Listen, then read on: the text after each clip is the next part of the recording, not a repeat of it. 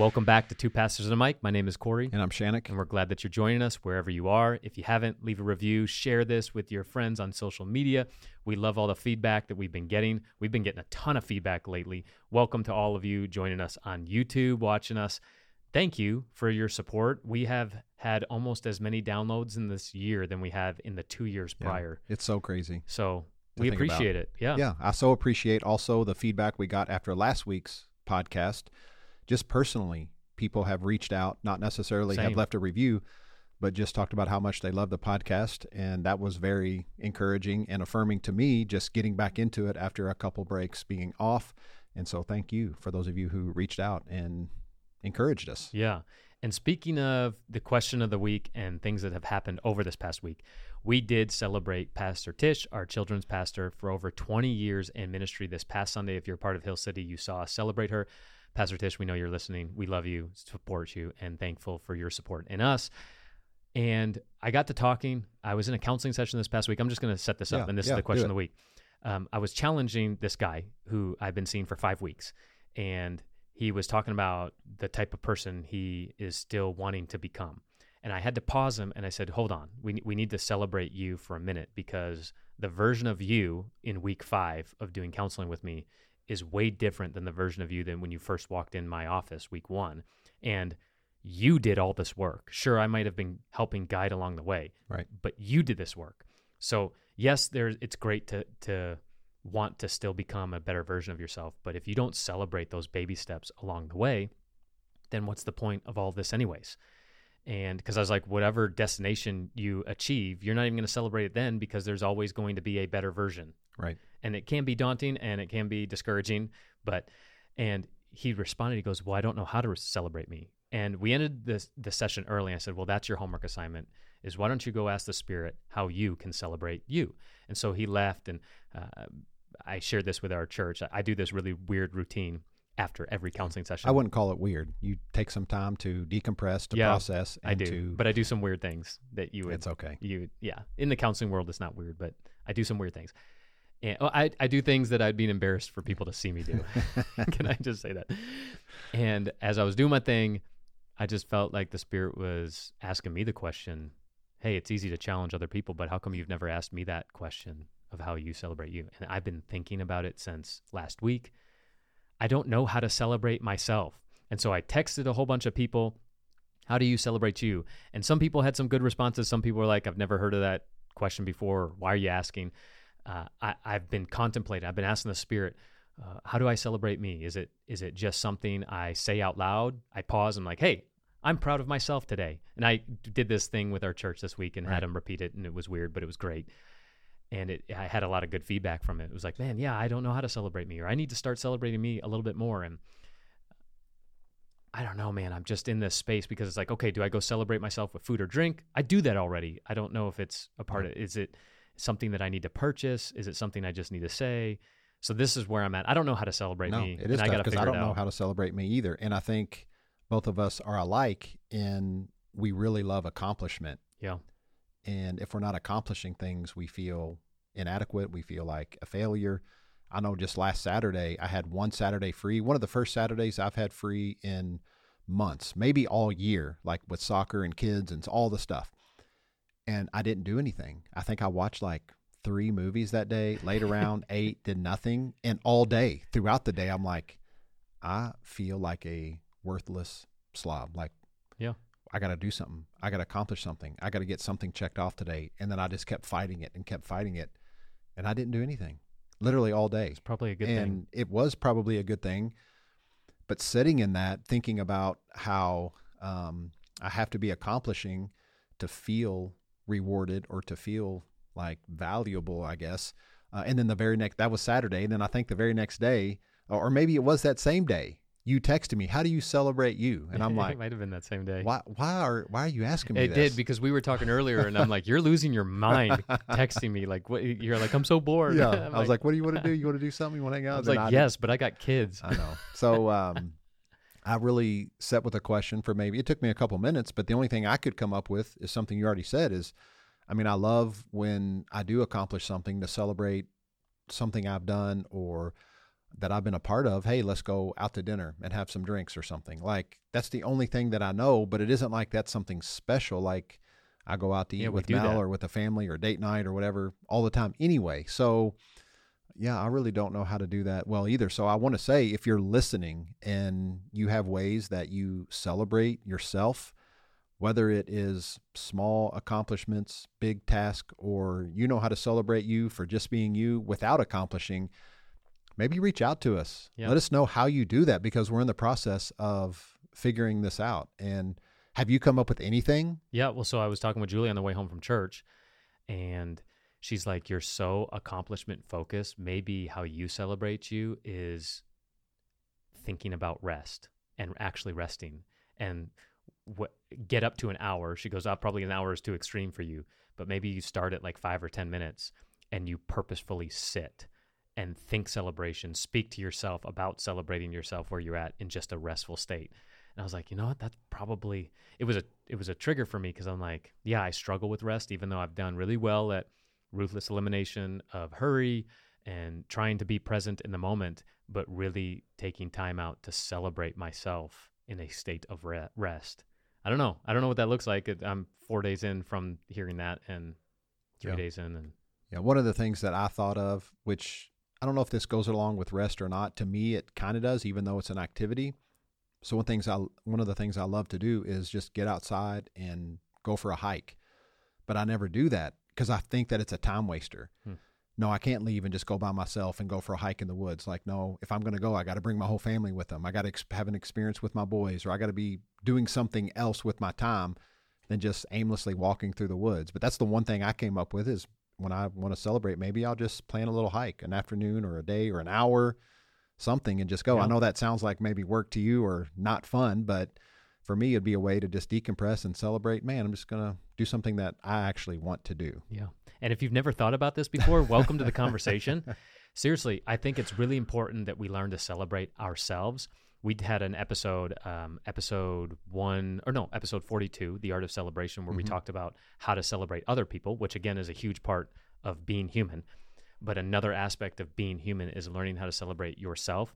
It is not prideful. It is actually a huge sign of humility, because you are aligning yourself with how your Father, your Creator, views you.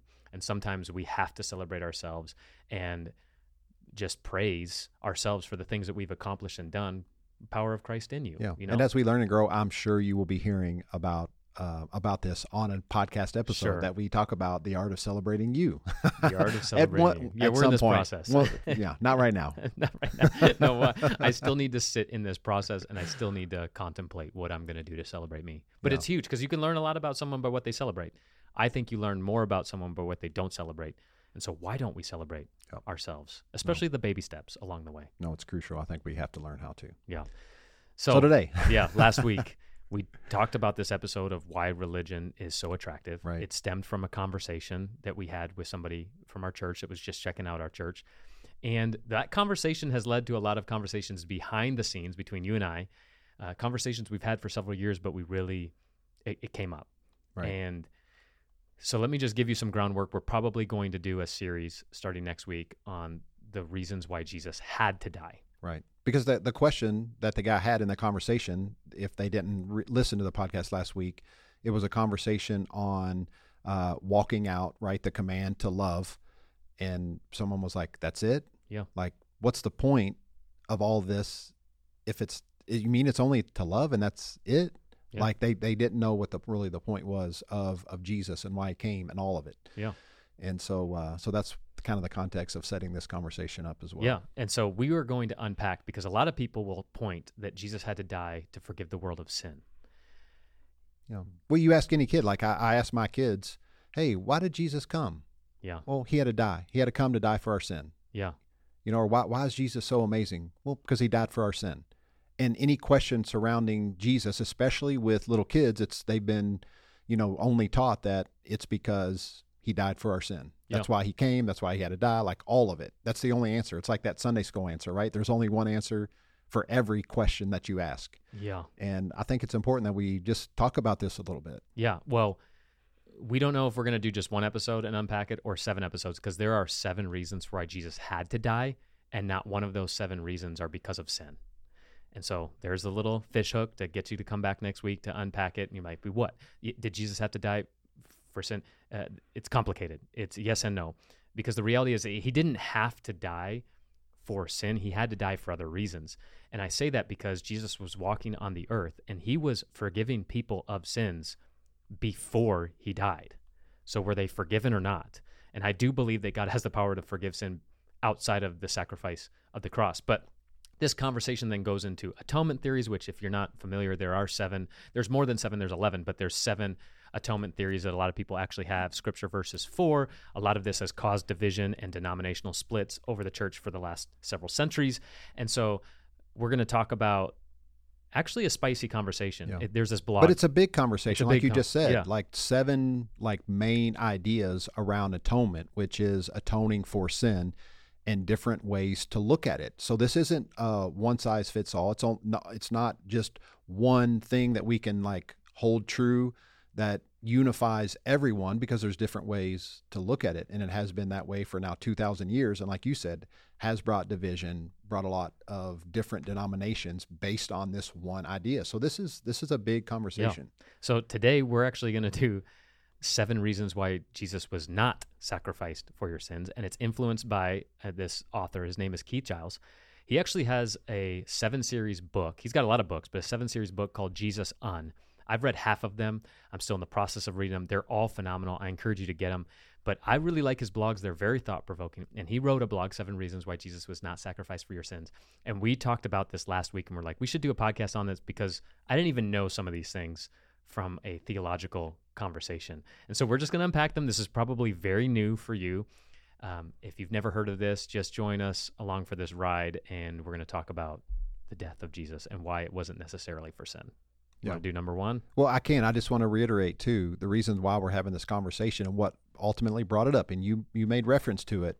But all through the Gospels, we see Jesus walking around forgiving people's sins. Matter of fact, the paralyzed man that was brought to Jesus by the 4 friends, they dug a hole in the roof, lowered him down, and he looked at him and said, "Your sins are forgiven."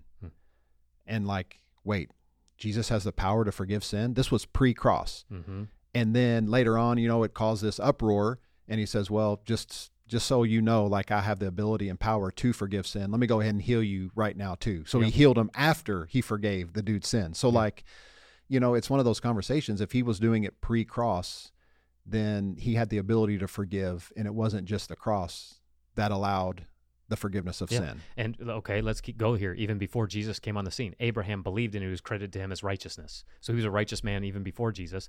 David, a man after God's own heart. Yet we know David is an adulterer and a murderer.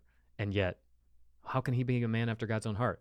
Could it be that even before Jesus, we weren't labeled or known by our behavior? So food for thought. Yeah. But let's go through this is blog. Interesting. And the reason why we brought this blog up, I hadn't heard about a few of these things until I read this blog. Yeah. And so it's very interesting as we compare like Jesus's death on the cross to actual Old Testament references for the sacrifice of sin based on the Mosaic covenant and that system. Well, here's a few things. And I'll just like start it off. Here's the first reason why Jesus was not an acceptable sacrifice for sin. Number 1, sin offerings had to be female. They had to be female animals according to Leviticus 4:32. And that just says, but if he brings a lamb as his offering for a sin offering, he shall bring it a female without defect. And we all know Jesus was not female. Yeah.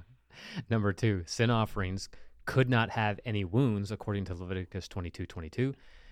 That verse says those sacrifices that are blind or fractured or maimed or having a running sore or eczema or scabs, you shall not offer to the Lord, nor make them an offering by fire on the altar to the Lord. And as you know, Jesus was whipped, crown of thorns, all of it, before he was nailed to the cross. Had scars, yeah. Number 3, sin offerings had to be taken to the priest and offered on the altar inside the temple, according to Deuteronomy 12:13 and 14. But note that Jesus was not sacrificed on the altar in the temple. He was nailed to a cross by Roman soldiers outside of the city. And he wasn't burned. So Okay, let's just keep going. Number 4, human sacrifices for sin were an abomination to God, according to Deuteronomy 12:18 and Ezekiel 16. You shall not behave thus toward the Lord your God, for every abominable act which the Lord hates they have done for their gods, for they even burn their sons and daughters in the fire to their gods. And again, it continues, but Jesus was a human being, and one of the atonement theories, which is known as PSA, or penal substitution atonement theory, says that Jesus was sacrificed for our sins, but based on these verses, they couldn't be. Right. So, well, according to the law. Well, let's track that one more further. That goes along with it. Number 5, and check this out. This was very interesting. This is one of those I was like, oh my God, I've never seen it, heard it, didn't know there was scriptural context for it. But number 5, God does not allow any man to die for the sins of another, according to Psalm 49:7-8, where it says, no man can by any means redeem his brother or give to God a ransom for him, for the redemption of his soul is costly, and he should cease trying forever. But of course, Jesus calls us brothers and sisters. Yeah. And so if we're in that family, here it says no man can by any means redeem his brother. Yeah. Interesting. Well, verse number 6 is this, is all are accountable for their own sins. A father cannot take responsibility for the sins of his children, according to Ezekiel 18:20. And so that, again, coming back to, can Jesus take care of sin for humanity if everyone's accountable for their own sins, at least according to Ezekiel. Yeah. And number 7, this is something that I've actually preached on before. I think it was back last year when I talked about the temple sacrifice, and we were talking about that whole system. But it's very interesting because the sacrifice that actually took away the sins of the people, now we're talking about in the old covenantal system, Yep. That actual sacrifice was not put to death.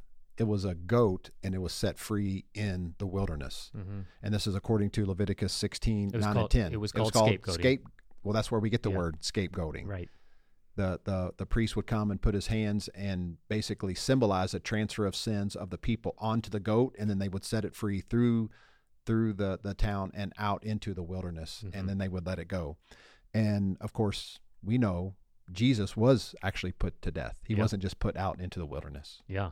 So again, these are a handful of reasons, at least according to scriptures. Again, and we're not telling you like that Jesus didn't die for sins, because there's other verses that says that Jesus did die for sins, but it's not the only reason. And Jesus did forgive sin before the cross. And again, you'll have to come back over the next couple of weeks as we unpack reasons for why Jesus had to die. But the reason why he didn't have to die for sin. Now he did, but he didn't have to, which is a really good, in my opinion, a really good conversation, and it'll give you really good language and appreciation. And it will remove some of the fear or even the PSA that we have towards God in atonement theories. In my opinion, it removes PSA from even the conversation. I think that PSA, and again, I'm talking about penal substitution atonement theory, has been one of the worst theories and belief systems in Christianity, because it causes people to fear God. Yeah, and if you put it in just the very simplest terms, it should cause you to question, because in very layman's term, PSA actually is God killed God to appease God. Yeah. Like, think about that. It doesn't make sense when you think about it. Yeah. But I did want to read this. I love what Keith Giles and how he kind of closes out this blog that he wrote, and I think it's important for us to still focus on forgiveness. Mm-hmm. And right, God's response to our sin, though, is simply forgiveness. We are forgiven, and it's because of one simple reason: Jesus forgave us. Mm-hmm. Right? What Jesus did was only what he saw the Father doing. And what do we see the Father doing when we look at Jesus? We see the Father forgiving everyone he encounters, no matter what. And so Jesus really is the Lamb of God who takes away the sin of the world.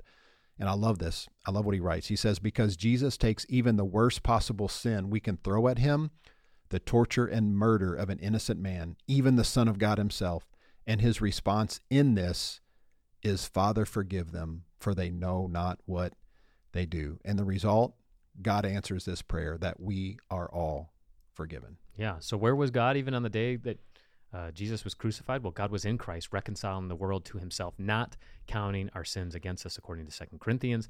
And so, yes, I thought there was no forgiveness without the shedding of blood. Doesn't the Bible tell us this? Well, yes and no. to be honest. And again, we're going to unpack this in the next couple of weeks.